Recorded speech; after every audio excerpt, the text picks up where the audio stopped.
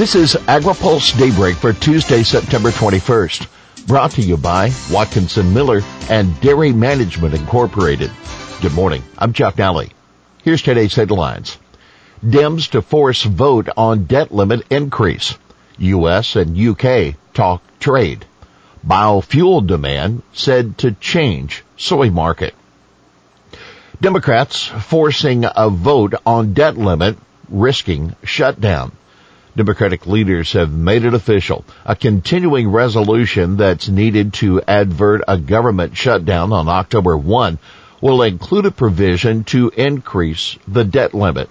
Addressing the debt limit is about meeting obligations the government has already made, like the bipartisan emergency COVID relief legislation from December, as well as vital payments to Social Security recipients and our veterans. That a joint statement from Senate Majority Leader Charles Schumer and House Speaker Nancy Pelosi. Republicans won't support the increase, saying it is needed to accommodate Democrats' $3.5 trillion Build Back Better spending plan. Democrats do not get to ram through radical far-left policies on party line votes, brag about how they are transforming the country, but then demand bipartisan cover for racking up historic debt. That Senate Minority Leader Mitch McConnell of Kentucky in a tweet following the Schumer-Pelosi announcement. U.S. and U.K. discuss free trade agreement. The Biden administration may not be done yet with its review of the U.S.-UK negotiations for a free trade agreement during the Trump administration. But the prospect of an FTA was the topic of a discussion when U.S. Trade Representative Catherine Tai spoke with British Secretary of State for International Trade Anne-Marie Trevelyan that on yesterday.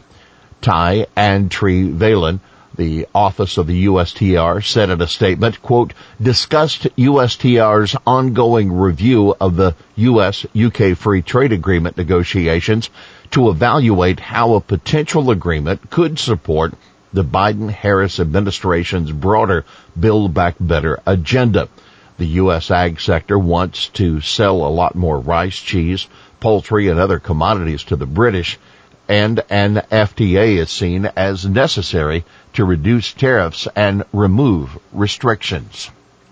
We'll have more AgriPulse Daybreak after this. Located in Washington, D.C., Watkinson Miller has been providing legal services to the agriculture industry for more than 30 years. The attorneys at Watkinson Miller possess a unique combination of knowledge, skills, and experience working with commodity boards and their partner organizations and the U.S. Department of Agriculture.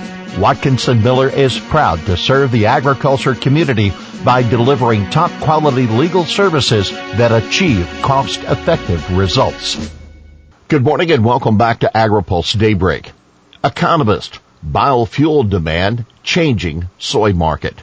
The soaring demand for renewable diesel driven by California's low-carbon fuel standard is altering the politics of biofuels while squeezing food companies who rely on vegetable oils. Economists say renewable diesel, unlike biodiesel, can be used interchangeably with conventional diesel. RD plants, quote, are being built by big petroleum companies who will put those plants, if not inside the gate of the refinery, next to the refinery. That's Seth Meyer, USDA's chief economist, yesterday at the annual Ag Outlook Forum in Kansas City, Missouri, sponsored by AgriPulse and the Agricultural Business Council of Kansas City. The oil company's investment in renewable diesel is changing the political dynamic when it comes to the renewable fuel standard, Meyer said. An economist for the American Soybean Association, Scott Geralt, said demand for renewable diesel will continue to grow, but will likely fall short of the 7 billion gallons of production capacity that's now on the drawing board. That's more than California needs and would crash the state's market, he said. For comparison, the U.S. has about 2.5 billion gallons of biodiesel capacity. Federal government needs to coordinate diet-related efforts, GAO says. Reducing overlap and improving coordination of the more than 200 federal efforts related to diet could improve health outcomes across the U.S., a new report from the Government Accountability Office says.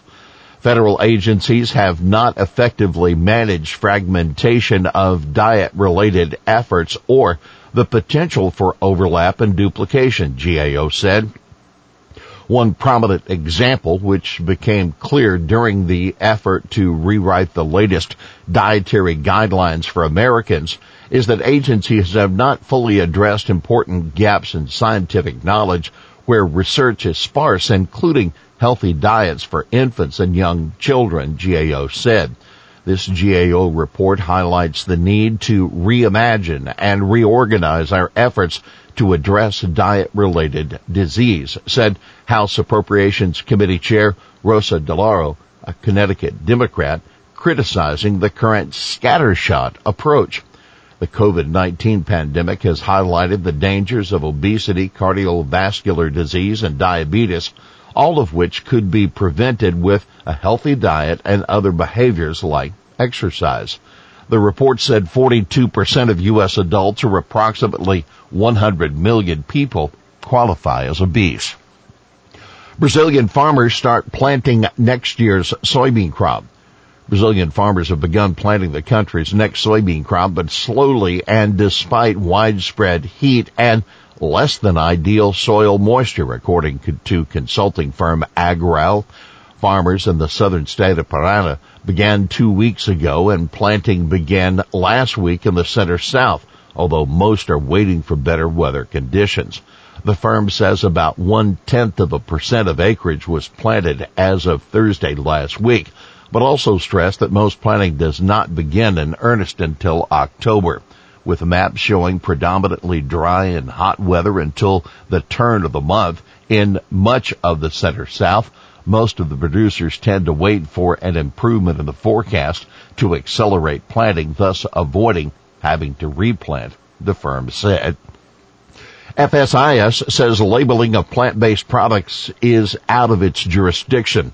USDA's Food Safety and Inspection Service says it does not have the jurisdiction to regulate the labeling of plant-based products.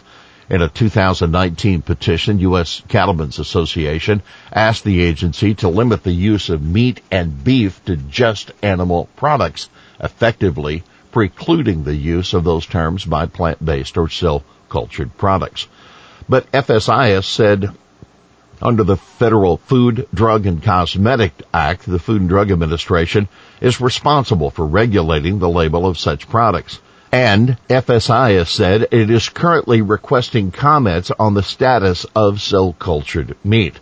The agency stated in its response to USCA that when it becomes aware a non-animal product is being labeled as meat or beef, it notifies the FDA. EPA evaluates dicamba use as producers look ahead to next year's growing season. Environmental Protection Agency Administrator Michael Regan says farmers will be able to buy dicamba-related products for next year's growing season, but he cautioned the agency is still receiving and analyzing new incident information about use since the Trump administration okayed its use for 5 years in October 2020. EPA is extremely concerned about these reports and is taking steps to better understand the nature and severity of these incidents in order to assess the sufficiency in the 2020 decision, Regan said during the annual meeting of the National Association of State Departments of Agriculture. NASDA President Brian Quarles hopes state ag directors are included in the continued review process. Whether it is dicamba-related products or not, we've got to make sure crop technology is adopted through our proper regulatory frameworks and not the court system, Quarles told AgriPulse. Here's today's He Said It. I'm from Georgia. I can't tell you who I am in 10 minutes.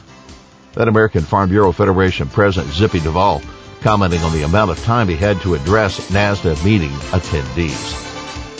Well, that's Daybreak for this Tuesday, September 21st. Brought to you by Watkinson Miller and Dairy Management Incorporated. For the latest news out of Washington, D.C., visit agripulse.com. For AgriPulse Daybreak, I'm Jeff Nally.